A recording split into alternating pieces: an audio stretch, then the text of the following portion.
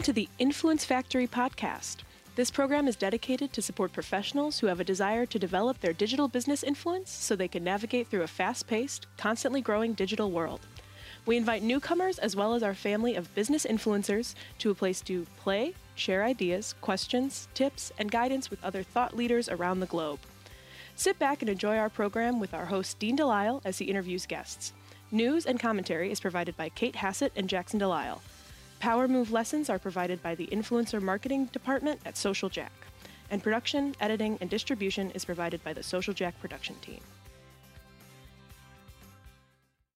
All right, I want to welcome everybody to another episode of the Influence Factory, and we have a special guest joining us today, Brian Jensen. He is, Brian Jenkins. So sorry about that. That's all right.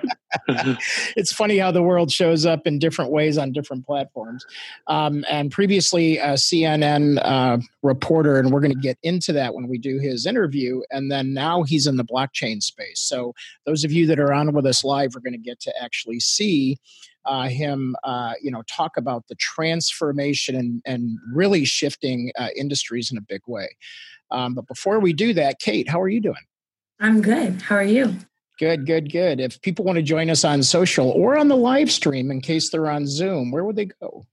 Yeah, absolutely. Make sure you're following us on social regardless. Outside of this Influence Factory, we post a lot of news articles like we cover on the show, industry tips, videos, things like that. So we're on Facebook, Instagram, and LinkedIn at Social Jack, and then on Twitter at Get Social Jack.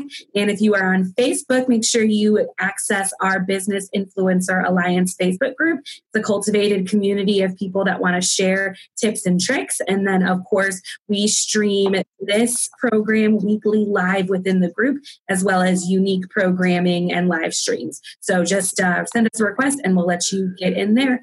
And Emily is also live tweeting this program today on Twitter using the hashtag Influence Factory. So if there's anything you want to see, if you want to chime in the conversation, you can also access us that way.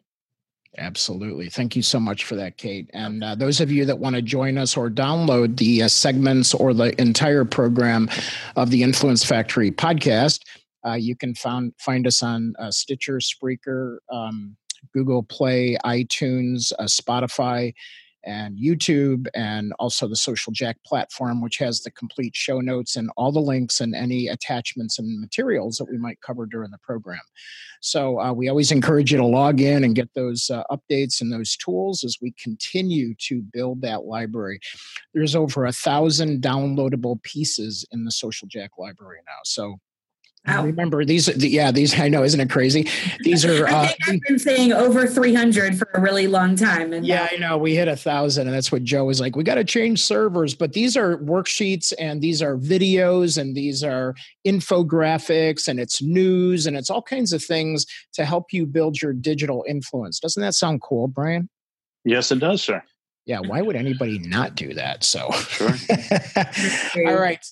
So we're going to move into our news segment. So this is the Social Jack Influencer News. So the top story today is LinkedIn has begun to roll out its own version, and they call it reactions for posts. Now, I'm laughing about this because when we were talking with Brian a little earlier, it was funny that, in Facebook, they came out with the fact that you could be angry, you could be laughing, you could be sad. You could just give it the old thumbs up that you just plain old like. And, we always laugh of how the platforms, when they see something take off, they start to copy off of one another. Mm-hmm. So the funny thing about this is their emotions are a little bit different, but Kate, you guys live in social media in your department there. What do you think about this? I love it. I love it because, obviously it's not weird, like you said, to see other platforms copy each other when things take off. Facebook obviously is one of the first to do everything. So LinkedIn, copied them right with the live stream. Instagram jumped on the live stream. Snapchat came out and other people decided to add stories. So, it's not it's not uncommon to see. But what LinkedIn, I think, does better than anybody else is they really cater it towards their platform. So like Instagram adopted IGTV, and it really didn't go anywhere because they didn't really cater it for Instagram, whereas LinkedIn has that down. They understand who's on their platform, and they've really made it work for them. So whereas we see like the sad button on Facebook and the angry button on Facebook, those aren't the reactions we're seeing on LinkedIn. We're seeing likes, we're seeing celebrate, the love button, which I know their feedback was that people were asking specifically for a love button, and that is my favorite reaction, hands down. So I can't wait to use it. But also LinkedIn rolled out an insightful button that looks like a light bulb, and then a curious button, a little purple face that's like, think about it. Yeah. So I love that they catered the reaction specifically for their platform, because yes, you can like and you can celebrate when somebody's posting. Like Brian goes and posts that he was on Influence Factory, we can hit the celebrate button and we can hit the love button. But when somebody shares an article and it makes you think, you can hit that curious. And I think that that's like a reaction that it really fits in on LinkedIn. So I love that they did it that way. Yeah. So Brian, as an avid user, you talked about early on about how you, and we'll talk about this a little more in your interview, about how you jumped onto LinkedIn with a whole group of people. And so with that, what do you think about these reactions that are just not a plain old like anymore? So often I want to use an emoji on LinkedIn, and I find myself limited. I'm looking for those hearts and faces. I also was turned on to an app called Gifage that provides an endless variety of GIFs and little clips and photos that you can find for any occasion.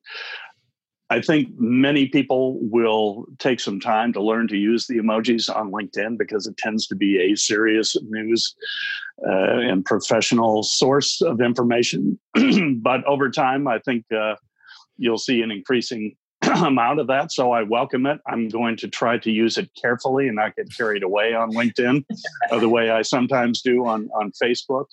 I'd also like to see more emojis on Instagram, if possible. I feel limited there too, because I can only hit the little heart button to like something. And I get the impression that many people do not really read the comments on Instagram. Right. Facebook people tend to look at the comments on their comments, etc. But yeah, I look forward to using the emojis on LinkedIn. Yeah. And I'll catch myself, especially on Facebook, when I'm looking at it, I will catch myself looking to go, oh, I got a couple of loves, or I got somebody that's sad, and I'm like, who's sad?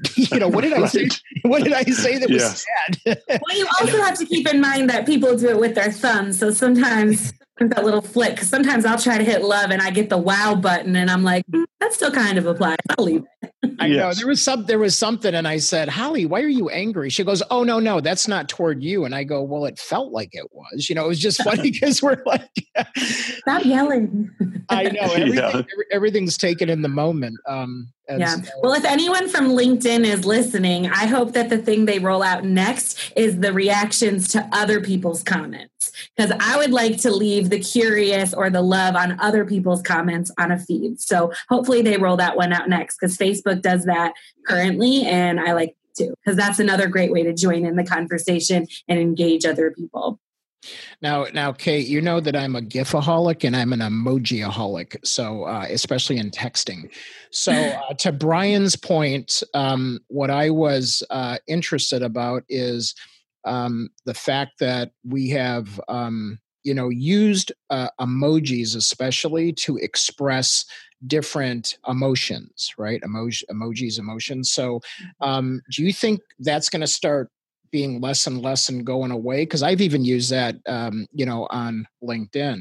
But what do you think? You think these buttons are going to start reducing us seeing more and more of these emojis? No, I think people love emojis. regardless. I'm seeing a lot of people putting them in their headlines now, in their summary and their bios, things like that. I know I have them in my headline instead of the regular just separator. I have my separators, as an emoji. So I think that we're going to see it happen more often. And I think that now people are really in a groove of using LinkedIn and how they can use it socially and professionally and make those two brands work together instead of opposing. I think we're just going to see more fun, things like this happening. I'm even seeing more GIFs recently, which when the GIFs first rolled out, I think everybody was kind of scared to use them. And now I see them a lot more. So those are my favorite. I'm with Brian. I love GIFs. I give, well, me on Twitter, I GIF everything. So it's like, I just love, and I like it because to me, it's like an open coloring book. I'm always surprised because they're constantly uploading new ones. So I like the fact that when you search it, boom, it pops up and it's like, oh, I'll use that one. And then, so, but those are fun. So the gift of gifts. Yeah. Right. I love it. It keeps on gifting. Sounds like a flash class. Yeah, right. Exactly. All right. With that being said, that concludes our news segment for today. So, and then we'll be jumping into our interview segment next. So we want to thank everybody for joining the news portion of the program. And again, if you want to download these independently, you can go to the YouTube channel. You can also go to podcast channels. And they will have the news segments, and they'll also have the interviews. So we want to thank everybody for whatever segment that you love. And we always want feedback. So if there's news that you want us to cover, just go into the Business Influencer Alliance Facebook group or on our social media, #Influence Factory, and tell us what you want. And then we'll make sure we serve it up. Absolutely. All right. With that being said, Kate, I will see you on the other side. And then those of you that are live with us, please stay on. And I'm going to introduce our guest for this next segment. Smile, Brian. You're going to be introduced. All right. I'd like to introduce my good friend, Brian Jenkins, and he's the Director of Communications for Business Block, a firm that advises corporate executives and leaders of organizations on financial and information technologies. He's been in finance for over a decade now, and first as a personal financial advisor and as an investment banker. And in the previous decade, he traveled the country producing informational videos for corporations, foundations, and government agencies. And for 16 years, from 82 to 98, Brian was a correspondent and anchor for CNN based in LA, then Tokyo, and finally New York. Brian, welcome to the show. Thank you so much, Dean. Glad to be with you. Yeah. And you know what? It's funny, every time we get together, it's always like, you have so many stories. I almost don't know sometimes where to ask or talk about, but I'm going to bring up a couple of fun facts that I think that are cool, because some of these, on this program, we talk about how people progress with their lives, and then that turns into careers. And you were, when you started at CNN, you were 24. And you were the youngest full-time correspondent to ever serve the network. And the network was still new at that point. So what was that like? Well, many of us were plucked out of smaller markets around the country. Ted Turner, in creating CNN in 1980, when it debuted, tore apart the old career development system. I likened television news to professional baseball, where you had single A teams, double A, triple A.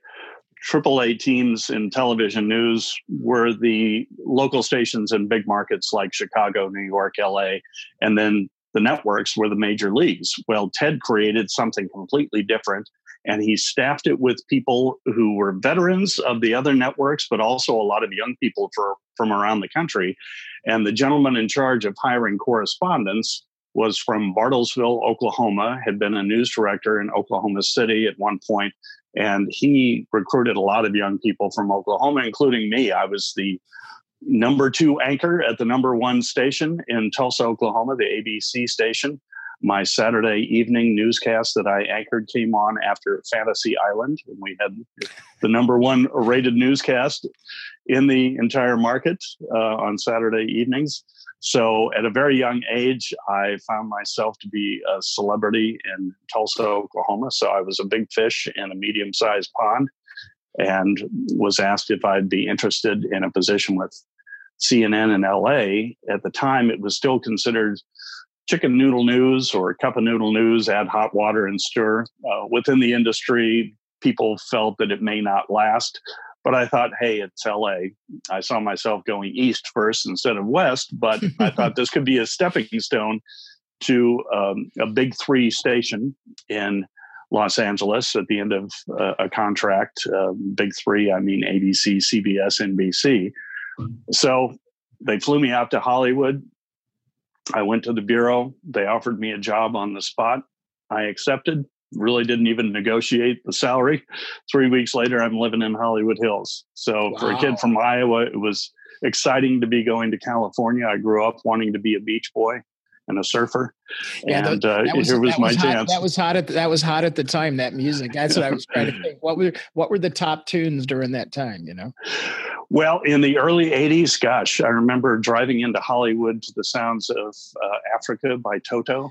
Right. And but when I was very young, the Beach Boys were hot, and the Beatles, of course. But it was fun to be in LA and to see all the places that I had seen in TV shows and movies.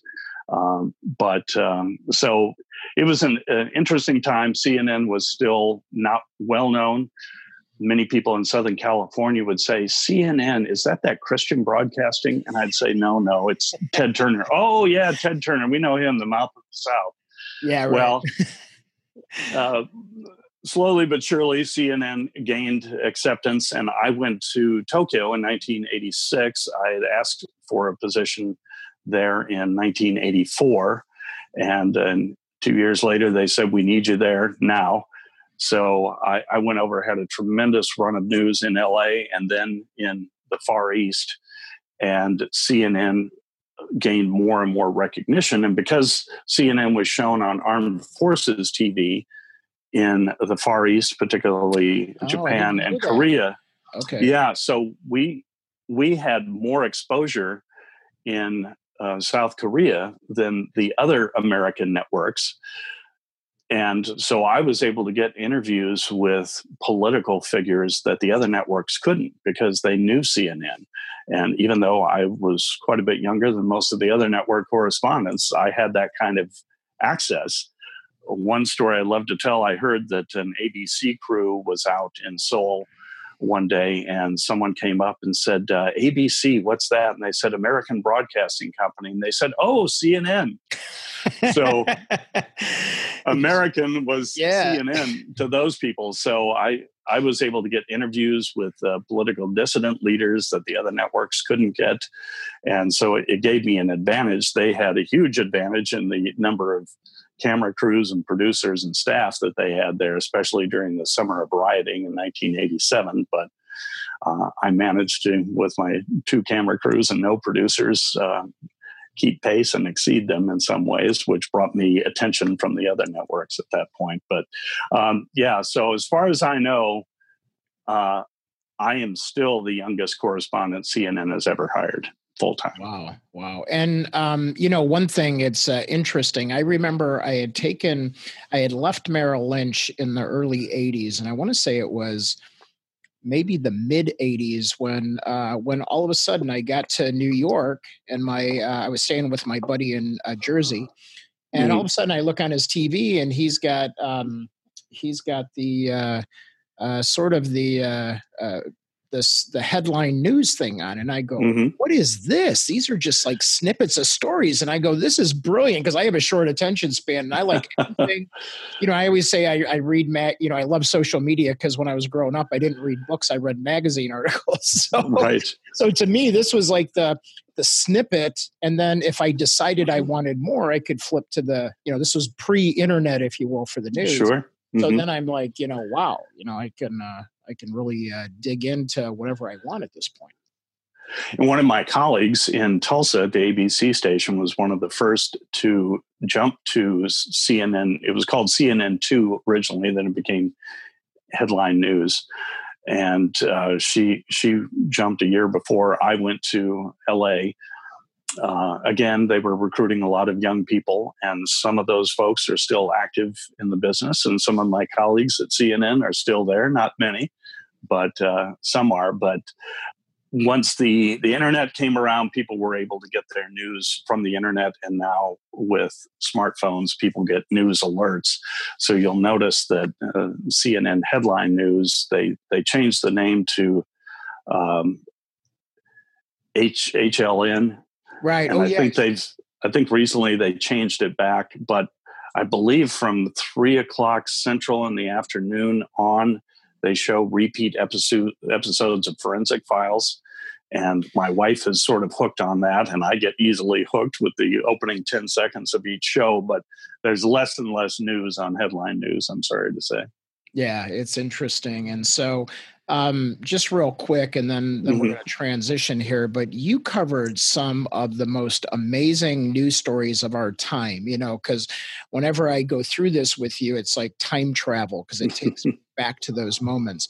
I mean, you've covered earthquakes, the Gulf War, hurricanes, the World Trade Center, the standoff down in Texas in Waco. And so what was that like? I mean, is there anything that stands out, one over the other that you're just like, oh my gosh, because they were all significant history points, Yes, I was tremendously lucky. I had a tremendous 16-year run with CNN. I covered many of the most historic events of the 80s and 90s. Name a topic, I probably covered it. I figure I filed at least 5,000 reports over my 16 years with CNN, some on the same topic, and I would cover criminal trials for a lengthy period of time or some other stories. I would have to say my top experience was reporting live from Kuwait City hours before the Allied forces actually rolled into the city. We arrived with a crew of 30 people in the CNN group at 11:30 in the evening. The city was blacked out. The Iraqis had knocked out the power stations before they left. So it was very eerie. You had these white apartment high-rises, sort of ghostly in the night. There was an orange glow on one horizon. It turned out those were the oil field fires. We didn't know that. I thought there was some kind of skirmish or battle going on, but it was the oil field fires. And so we arrived at 11:30 at night. We later called ourselves the Dirty 30 because we weren't able to take showers for 2 weeks. We didn't have any hot water because the Iraqis, again, had knocked out the power. So we got there at 11:30 at night. We drove around.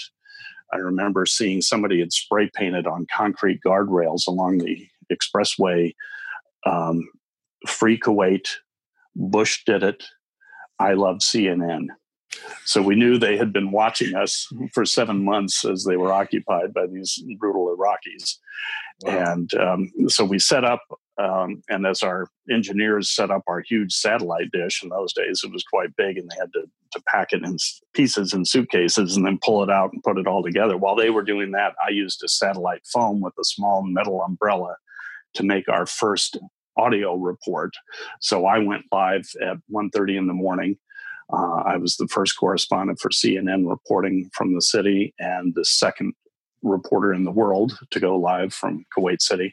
Wow. And then at dawn, the caravan of Allied forces led by Kuwaitis, then Saudis, and then others from the Persian Gulf rolled in, a few American special forces with them, but the Americans tried to keep a low profile and let the Persian Gulf states get the bulk of the credit.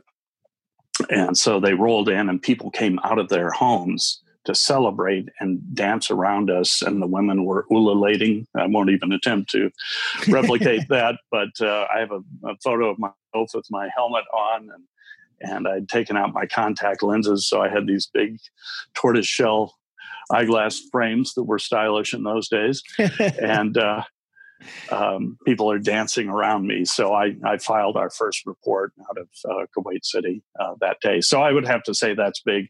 Covering Tiananmen Square 2 years before that was a big event. And I did cover all manner of disasters, the San Francisco earthquake, Hurricane Andrew in Florida. I covered the bombing of the World Trade Center. I was the first reporter to go national with that from a payphone across the street from That's the what I was World going to Trade ask. Center. You were on the ground in the dust, right? Yes. So this is not to be confused with 9/11. This was the bombing of the underground garage at the Trade Center in 1993. I was actually at federal court in Lower Manhattan waiting for a ruling in a case by a group of gay and lesbian Irish folks who wanted to march in the St. Patrick's Day parade, and ultimately the court approved that. But as we were waiting, our pagers went off. We didn't have cell phones in 1993. So I called in to our desk and they said, hey, there's been an explosion underneath the World Trade Center. And I thought, oh, it's probably another old gas pipe in New York that's blown up.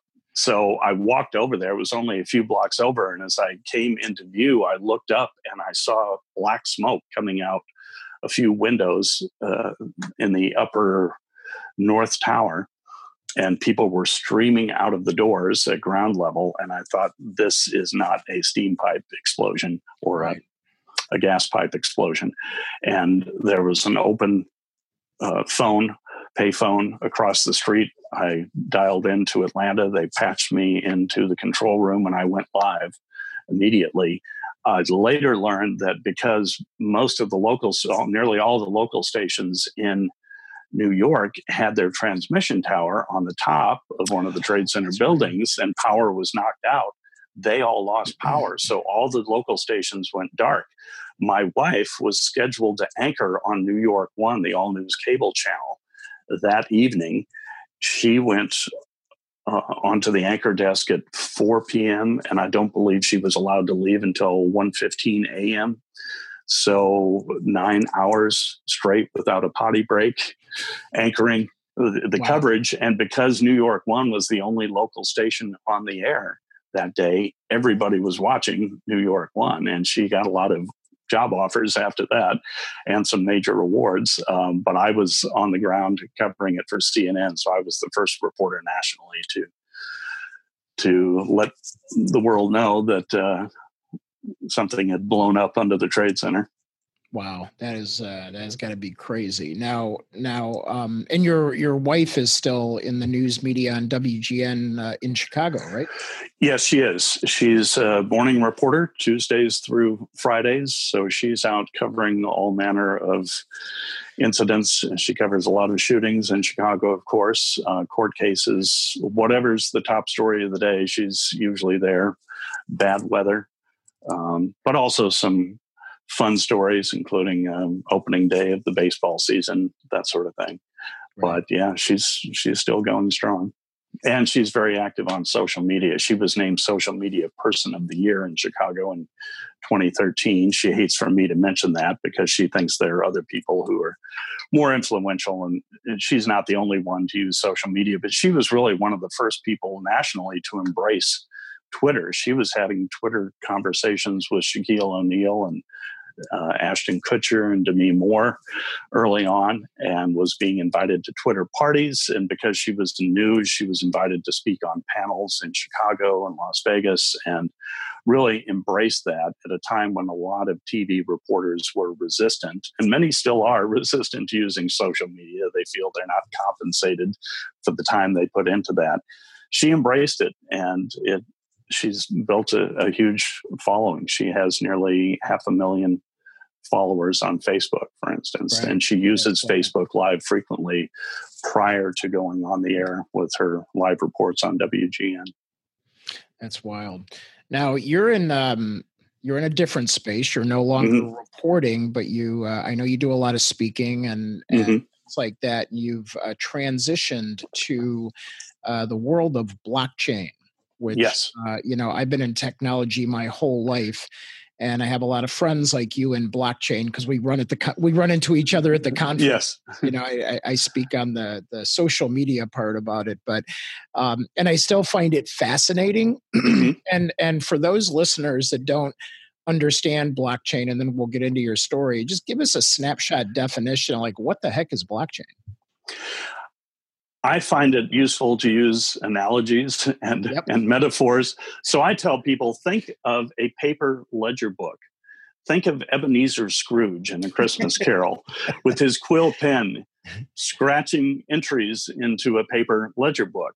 That was the technology of the time. Later, someone invented the typewriter. Then we later had electronic record keeping. Blockchain is the next stage in the evolution of record keeping and information. So I say to people, think of a block as a page in a ledger book. But everybody participating in a certain group, they call it an ecosystem, can see what's going on the page. They can see what's going digitally. So you have all these computers participating, whether it's a public blockchain or a private blockchain. All the computers see what's going on to the ledger page in real time. Once that page is full, it is sealed with a digital code. And again, it's not a paper page. It exists in cyberspace. But once that page is sealed, that's called a block. Then you start a new page, and that is sealed when it's full, and that's a block, and that creates the blockchain. So you have to picture in your mind the blocks in a chain. You can't physically see it, but there are illustrations that show it that way. So that's what I say. So the advantages of blockchain are that everybody can see what's going on at the same time. Once the page or block is sealed, it cannot be messed with. Nobody can theoretically break into it and change the information, so it's immutable. So the blockchain can provide a single source of truth for those participating. So the participants don't have to go through a central authority, a bank or a government or some other keeper of the records to get information. They can all see it at the same time. Blockchain was created to record the buying and selling of Bitcoin. Oh, that's right. So this was in 2008. By 2012, 13, people started to see that blockchain could be used for many other purposes besides the buying and selling of cryptocurrency. And so our team focuses on blockchain for enterprise, blockchain to be used in all sorts of industries, the insurance industry, health records, finance, manufacturing, really, you name it now, blockchain is going to be used. The city of Chicago has been looking to create ID cards for each citizen, and that information would go on the blockchain. We're working with government officials on using blockchain to create a registry of weapons, so to facilitate gun registration. So again, it's a way to allow everybody participating to see what's on the record. And somebody gave me a good analogy last year that if you think about what we're doing right now, everybody who's watching this gets to see it at the same time. So we're creating a live blockchain. If somebody's recording it, now they can go back and try to edit that. But then somebody else can say, well, here's the full uncut version, and we can see where you made an edit. So live reporting on television or on the internet, a webinar, is a form of video blockchain. Everybody can see it, and it can't be altered without somebody saying, wait a minute, you messed with that. Right, right. So it provides a lot of uses, but the challenges are, first, privacy and security, and getting people to participate. We can get in more, if you want to, into some of the current uses of blockchain and why they're having difficulty getting participants in those. That's what I was going to ask, because I just did a segment with NBC on influencer privacy, security, as it relates to social media. Mm-hmm. You know that there's been a lot of breach in the banking systems and social media and accounts and hacking and things like that. Are you saying that blockchain is still hasn't figured out the secure access of it, or will it make it more secure? Theoretically, it will be more secure because everybody can see it. It's open. And those who are true believers in blockchain see a world where we can eliminate corruption because information cannot be messed with. But one of the challenges is to make sure that the information going into a page or a block is clean and not dirty information or bad data, because once it's on there and the page is sealed and turned into a block, it's very difficult to go back and change it. And especially as the chain forms, if it 10 blocks into the change, you want to go back and change something in the first block. That's very difficult. So there are many people who dismiss blockchain as unworkable. My feeling is because it offers the promise of tremendously greater efficiency in the flow of information and cost effectiveness, that people will be working on improving it. It'll happen step by step, as with any technology. You can look at most any major technology in our lives and see that it didn't start. The first airplane was not a 747. Right. It was the Wright brothers' little rickety biplane. The first automobile had an engine probably with the power of a modern day lawnmower. Right. So, and our phones, the first flip phone could not do nearly what our current phones do. I remember my bag phone. I think it was $2,000 that I paid for it. $1,000. Big collector. Yeah, yes. $1,000 a month. And you know what? I like the idea of it being authentic, because I used to be in data and data security and doing bank audits. And so what we would do is look for patterns of breaking a pattern or patterns that were out of whack or out of sequence, things like that. It seems like this is very secure in that way, that it's going to keep those medical records from being tampered with and banking records from being tampered with. Do I have that correct? Yes, again, in theory, but hackers are always trying to stay one step ahead of the security experts, and it will take vigilance. And we tell our clients we are not coming in to propose a one-size-fits-all blockchain, a prefabricated blockchain.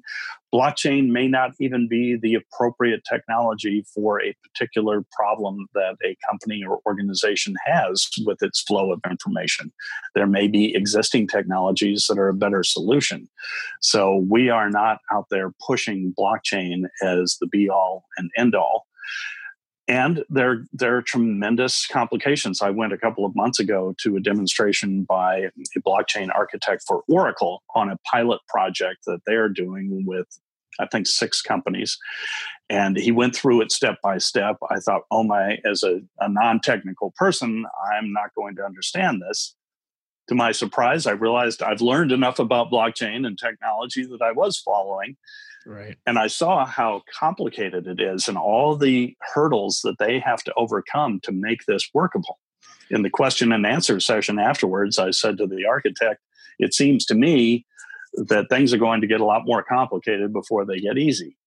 But again, that's true of any technology, and it takes time to develop. I point out to people the wireless radio was invented by Marconi in the year 1900. We did not have a commercial radio station in this country until 1920 when KDKA in Pittsburgh went on the air. David Sarnoff, at the age of 24, invented television in 1928. We didn't have a commercial TV station until 1948. You think about how wasn't it Procter and Gamble that sort of broke that open back in Yes. Yes. Yeah. It was soap, right? I think, soap. Yeah, the soap story. So, but technology is advancing at a much faster pace now, and who knows where we're going to be in 5 years. I believe, and many people believe, that blockchain will be incorporated into so many areas that we will be using blockchain on a daily basis, but 99.9% of us won't even know it. It has to be seamless and organic, just like the intuitive nature of smartphones. Steve Jobs said, dummies need to be able to use this. We can't make it complicated. We have to make it obvious so people can catch on and use it right away, or they're going to get frustrated and put it aside. Yeah, right. And I'm a tech savvy guy, and sometimes I still feel like a dummy when I'm going through my smartphone. So yes. Well, you're way ahead of me. Yeah, there you go. But so for the people that are listening in our audience, a lot of people make transitions, and you made a massive transition from CNN news reporting to blockchain technology, and in that you have a financial advisory and services background for that 10-year sprint. Tell us a little bit about the shift or the transition that took place, and maybe some of the people that helped you along the way. I left CNN in 1998 at the age of 40. My son was 8 years old. My daughter was 18 months old. I felt I didn't need to prove to myself any further that I could look death in the eye and survive. I figured my kids needed a father more than the world needed another TV correspondent, and I didn't want to miss out on their childhood. So I left CNN. I started my own video production company, which allowed me to take on assignments on my own schedule. I did a lot of coaching of my kids' sports teams over the next 10 years until they retired me and went on to play travel sports. They got tired of the old man yelling at them from the sidelines. Same here. Yeah. And I said, well, even if I'm no longer your coach, I'll still be yelling at you. I just won't be your coach. But so in 2009, a friend invited me to look at his financial company, AXA Advisors. My father had become a stockbroker and commodities trader at the age of 39 in 1964.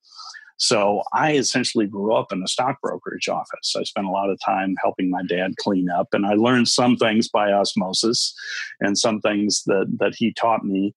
I always felt that I would be nervous being responsible for other people's money, and that was one reason I didn't go into the field. And it was actually my dad who suggested that I go into television news because I'd gotten the lead part in a school play when I was in the 11th grade, and he was afraid I'd caught the acting bug and would be forever calling home from Hollywood looking for money, starving actor.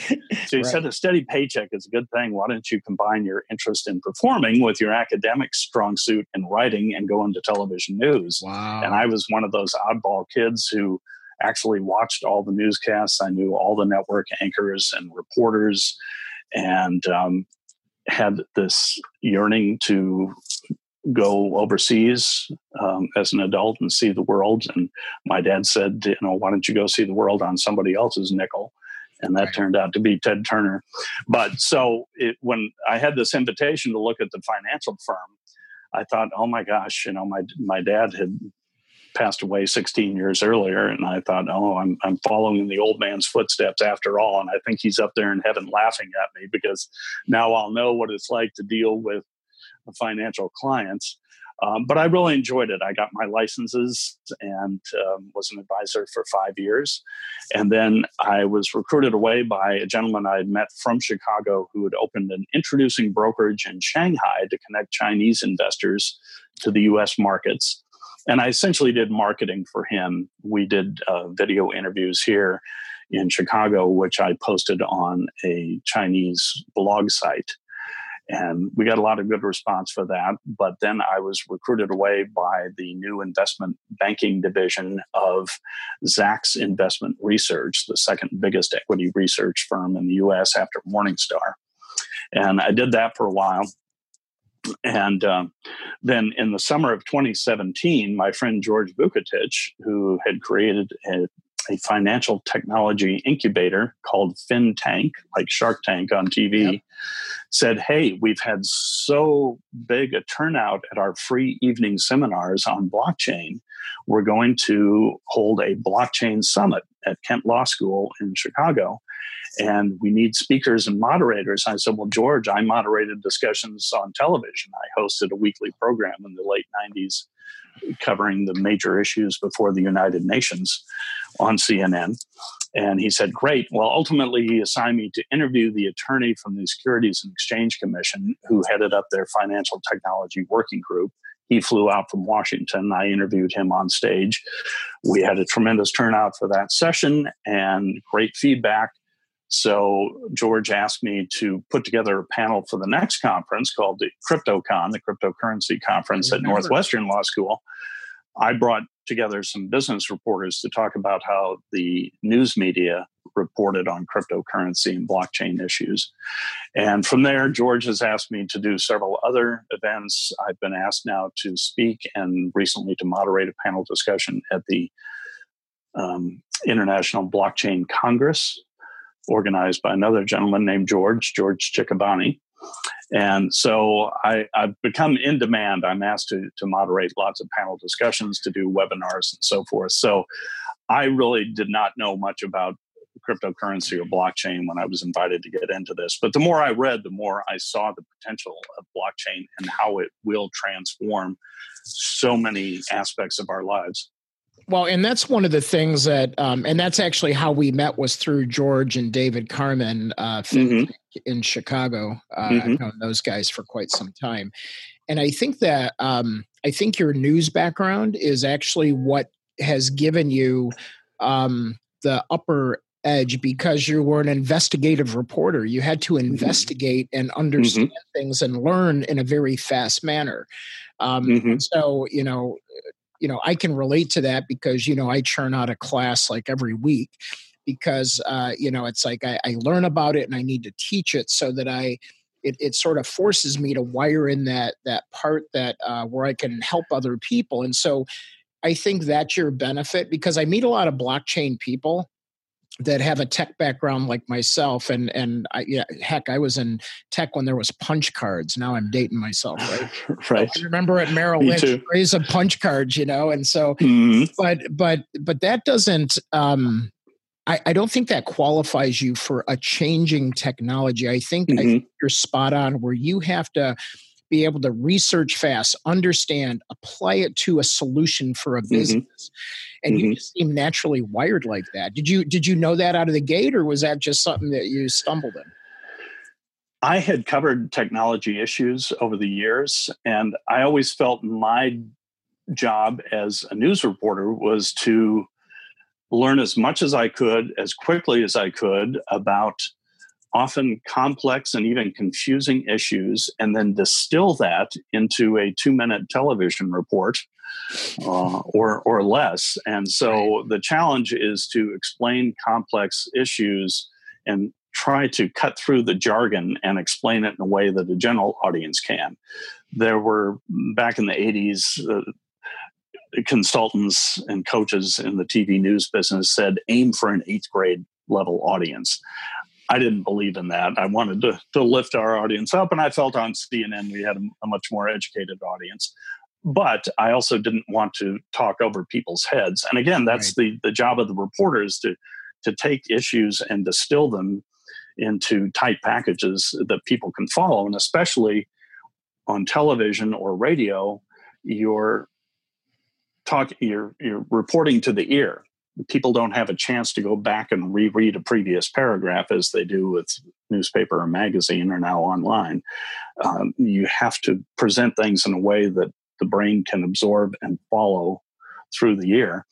So that's what I feel is my strength in this new technology is, and I hope I did it somewhat effectively earlier, talking about Ebenezer Scrooge, is giving people those aha moments. Okay, now I get it. Now I understand what you're talking about, because I find if I have to understand it first before I can explain it to other people. Right. So I experienced this in all facets of my reporting career, whether cutting through jargon, whether I was dealing with the police and doing a news conference where they talk about perpetrators, and they use all sorts of language that they wouldn't use when they go home and tell their spouse, oh, I got the bad guy today. And I couldn't boil it down to those kinds of phrases, but police, lawyers, doctors, engineers, on and on, all these professionals have their own jargon.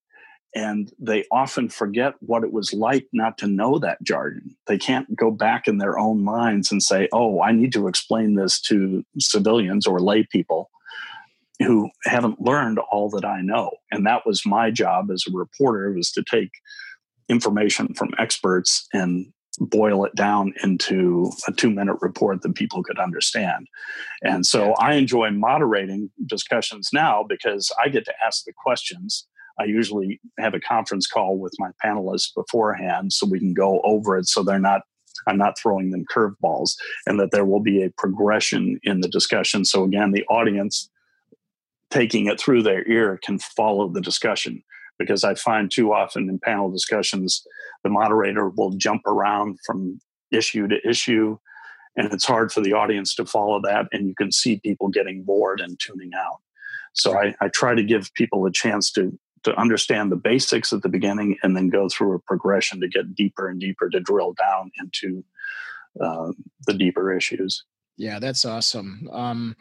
Our audience is most of them have been trained or coached by us, or have been exposed to what we call social teaming. You've attended some of our workshops and whatnot as well, and this is comes from my roots on the street of having trusted people around you that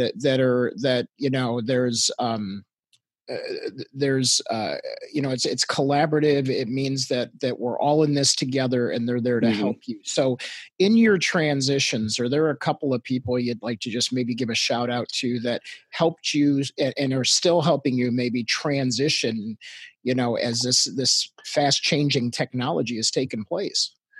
Yes, I'd like to give a particular shout out to an attorney named Kate Curler, who I met at a business networking lunch in Logan Square in Chicago in, I think it was 2012. And of all the business cards I exchanged with people that day, the one person I'm still in contact with, and really probably the only person I followed up with that day, was Kate.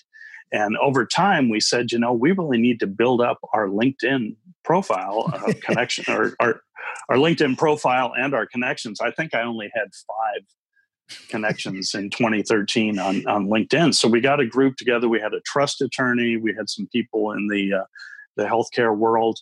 And we actually sat in a conference room and said, who can we contact? How can we start building this? I heartily endorse Social Jack and my friend Dean, because I have learned so much from you about how to write an effective profile. And it's just like having a strong lead sentence in a news report. You have to have a hook to grab people in. You have to have a middle, and then you have to have a clever closing, a beginning, a middle, and an end. It's like telling a little story or presenting a little movie. That's how I saw TV reporting. And that's what you do with social media. And you teach people how more effectively to reach out to the people they're trying to talk to. So from that group that I worked with in 2013, I went from having 5 contacts then to more than 3,300 now. Wow. But as you point out, it's not necessarily the number of contacts you have, but the quality of contacts that really matters. Yeah, that's huge. So that's cool. And I think what I always admire about you is that you're always willing to learn the next thing and the next step. Technology sometimes isn't kind to us, and like I said, sometimes I'll sit there and get frustrated with my computer or software or even a platform. You log in and LinkedIn has this one day and they move it over here and they didn't tell anybody. And for our business, that makes it tough, but I always appreciate that you are willing to constantly learn and constantly connect to people. And you're a great connector too. And that's part of our, mantra here, is to help other people and be a net giver and make those introductions so that, what goes around comes around. And I just want to say that about you. And I've always admired you for that. So thank you very much. Cool. And there were people who helped me along the way. It was a gentleman at my station in Tulsa, Oklahoma, who then was probably around the same age I am now, who came to me and said, hey, I have an old friend. We worked together in Washington, D.C., but he's from Oklahoma. He's looking to fill a correspondent position at CNN in L.A. And again, I was only 24 at the time. I had been the weekend anchor at our station for only 6 months. But he had faith in me, and he had given me some good career advice about not jumping to another company until it was really worth it. And so I've had people who've helped me along the way, and I'm almost compulsive in wanting to help bright young people. And I sometimes will start in helping somebody who really doesn't show much appreciation or doesn't seem to understand or just has an inflated sense of themselves. I will pretty quickly stop helping. I usually just let it go. I won't necessarily lecture them about that because I don't think it will help. But my wife and I have both mentored many people over the decades in television news and other areas. And I had lunch yesterday with a gentleman I just met a couple of weeks ago. He's in public relations. He started as a journalist, so we had that in common. And as he's telling me about some people in the PR industry, I immediately look them up on LinkedIn. I violate the rule that you're not supposed to be on your phone while you're talking to people, but I immediately hit connect to a person that he said is the best networker that he knows. And I later got a response from that person, and I immediately sent him a message. So I violate the rule that you should not connect to anybody that you don't know, or you should wait for an email introduction. It depends on the circumstance, but many times I will just invite somebody to connect and then follow up with the message. Well, that's our rule. It's like, well, if you're going to connect to people, don't just do a stream of unconscious connecting to grab people, but have the intent to have a conversation with them, and you practice that to the hilt. That's amazing. I tried to do that, but I must admit I have connected with people, especially in the blockchain space, who I think might be useful to me at some point. I just want to have them in my list because I have found that LinkedIn is extremely helpful in searching for people. I cannot keep track of 3,300 names. Probably can't keep track of 30 names, but by entering somebody's profession or just entering blockchain, I come up with the whole list of my first connections. You can look at second and third connections, but I very often help people.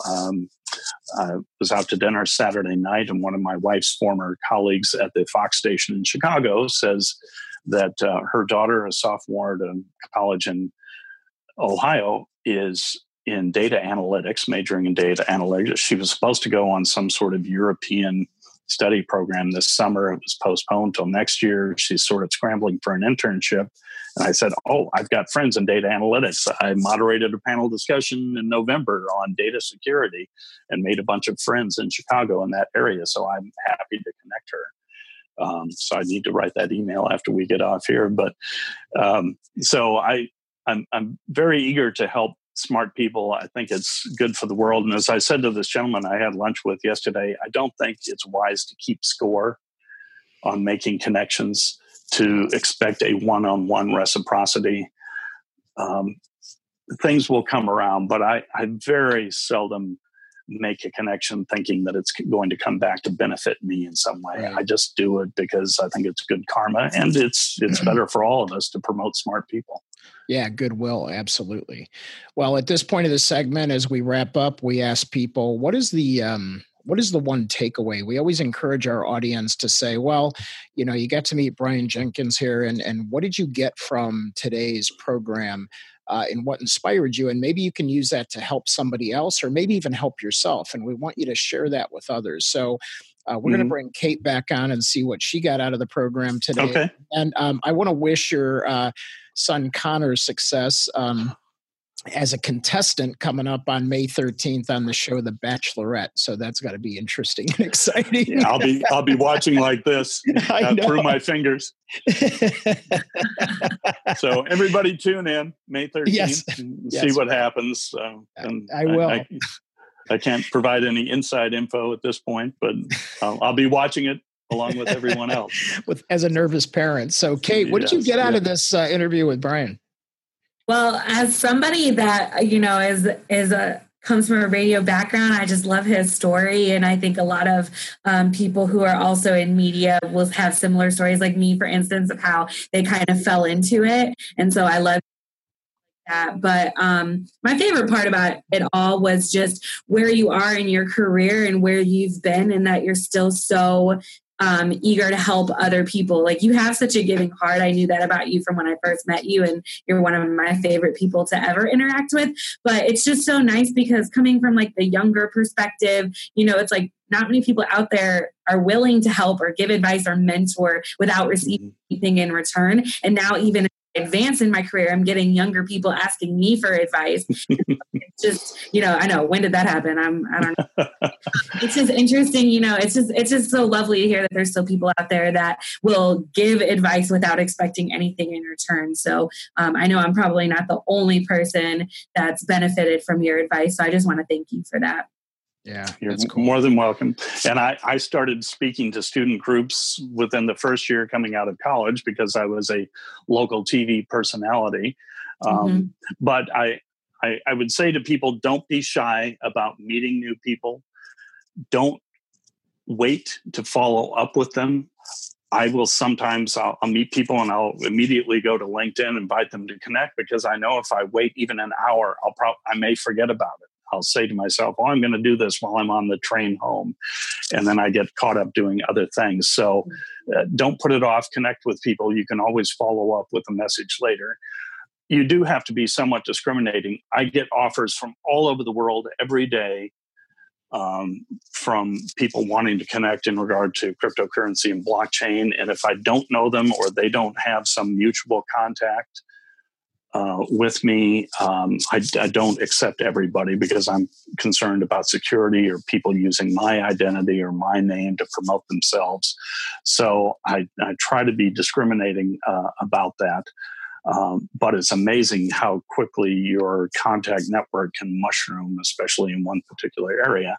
But my attitude is you can't teach old dogs new tricks. And when you stop learning, you might as well just hang it up.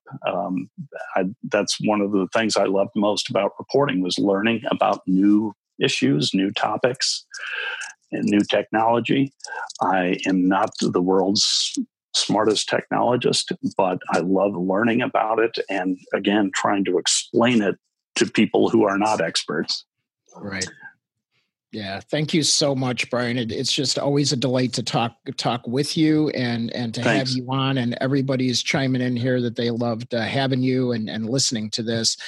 And don't forget that those of you that are live with us, don't forget you can grab the recording off of all the major podcast channels. And then we also invite you to join us on the Business Influencer Alliance Facebook group. A lot of you are in there chiming in right now. So we always appreciate extra comments and for you to participate. And remember, please, whatever you heard from Brian today that inspired you, please make sure that you share that with somebody else and keep passing that along, because you're all business influencers, and we just want to help make the world a better place by helping each other out. So, Brian, from the bottom of our heart, we appreciate you, and I'm sure I'll see you at an event soon in Chicago when I get back. And anytime. And shout out to the Mizzou Mafia, the ultimate networking group long before social media. Yep. The alumni of the University of Missouri School of Journalism. That's why I'm wearing the cap today. Yeah, and being in St. Louis, they're down here somewhere, right? Yes. There are lots of Mizzou alums there. And, we called it the Mizzou Mafia because there's so many journalism graduates out in the business. At almost any TV, radio station, newspaper in the country, you could find somebody who was a Mizzou graduate, and that gave you a little bit of an in to get an interview at least. There you go. All right, my man. And then one last thing, we got to shout out Edith Bell, because she is our engagement winner on today's session. So she was asking a lot of questions and chiming in and saying how inspiring you were, Brian. So we're going to reward her with a Starbucks gift card. And our rule is that she has to take someone for coffee and teach them what she learned today. So congratulations, Edith. And connect with me on LinkedIn, Edith. There you go. Brian Jenkins, blockchain. Yeah, way to go, Brian. All right, everybody. Okay. Well, listen, we'll see you on the next episode. And Brian, we'll see you real soon when I get back to Chicago. Thanks, everybody. And we'll see you online. Take care.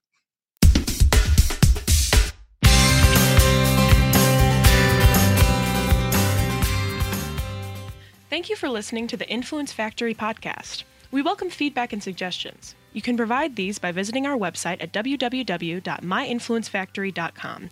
And if you are interested in Social Jack's 90 Days to Influence program, you can simply go to 90daystobusinessinfluence.com and simply ask for the next steps. While our program airs regularly on Zoom webcasts and Facebook Live on Wednesdays at noon Central, we invite you to download episodes on your favorite channel: YouTube, iTunes, Google Play, Stitcher, Spreaker, SoundCloud, and who knows where else in the future. We will also provide occasional on-location live streams with special guests that we will announce in our community Facebook group, Business Influencer Alliance, as well as on all Social Jack channels. Our mission is to help you build your digital business influence with this podcast, as well as inspire, educate, and entertain those who are hungry to collaborate in a cool place with cool business professionals just like you.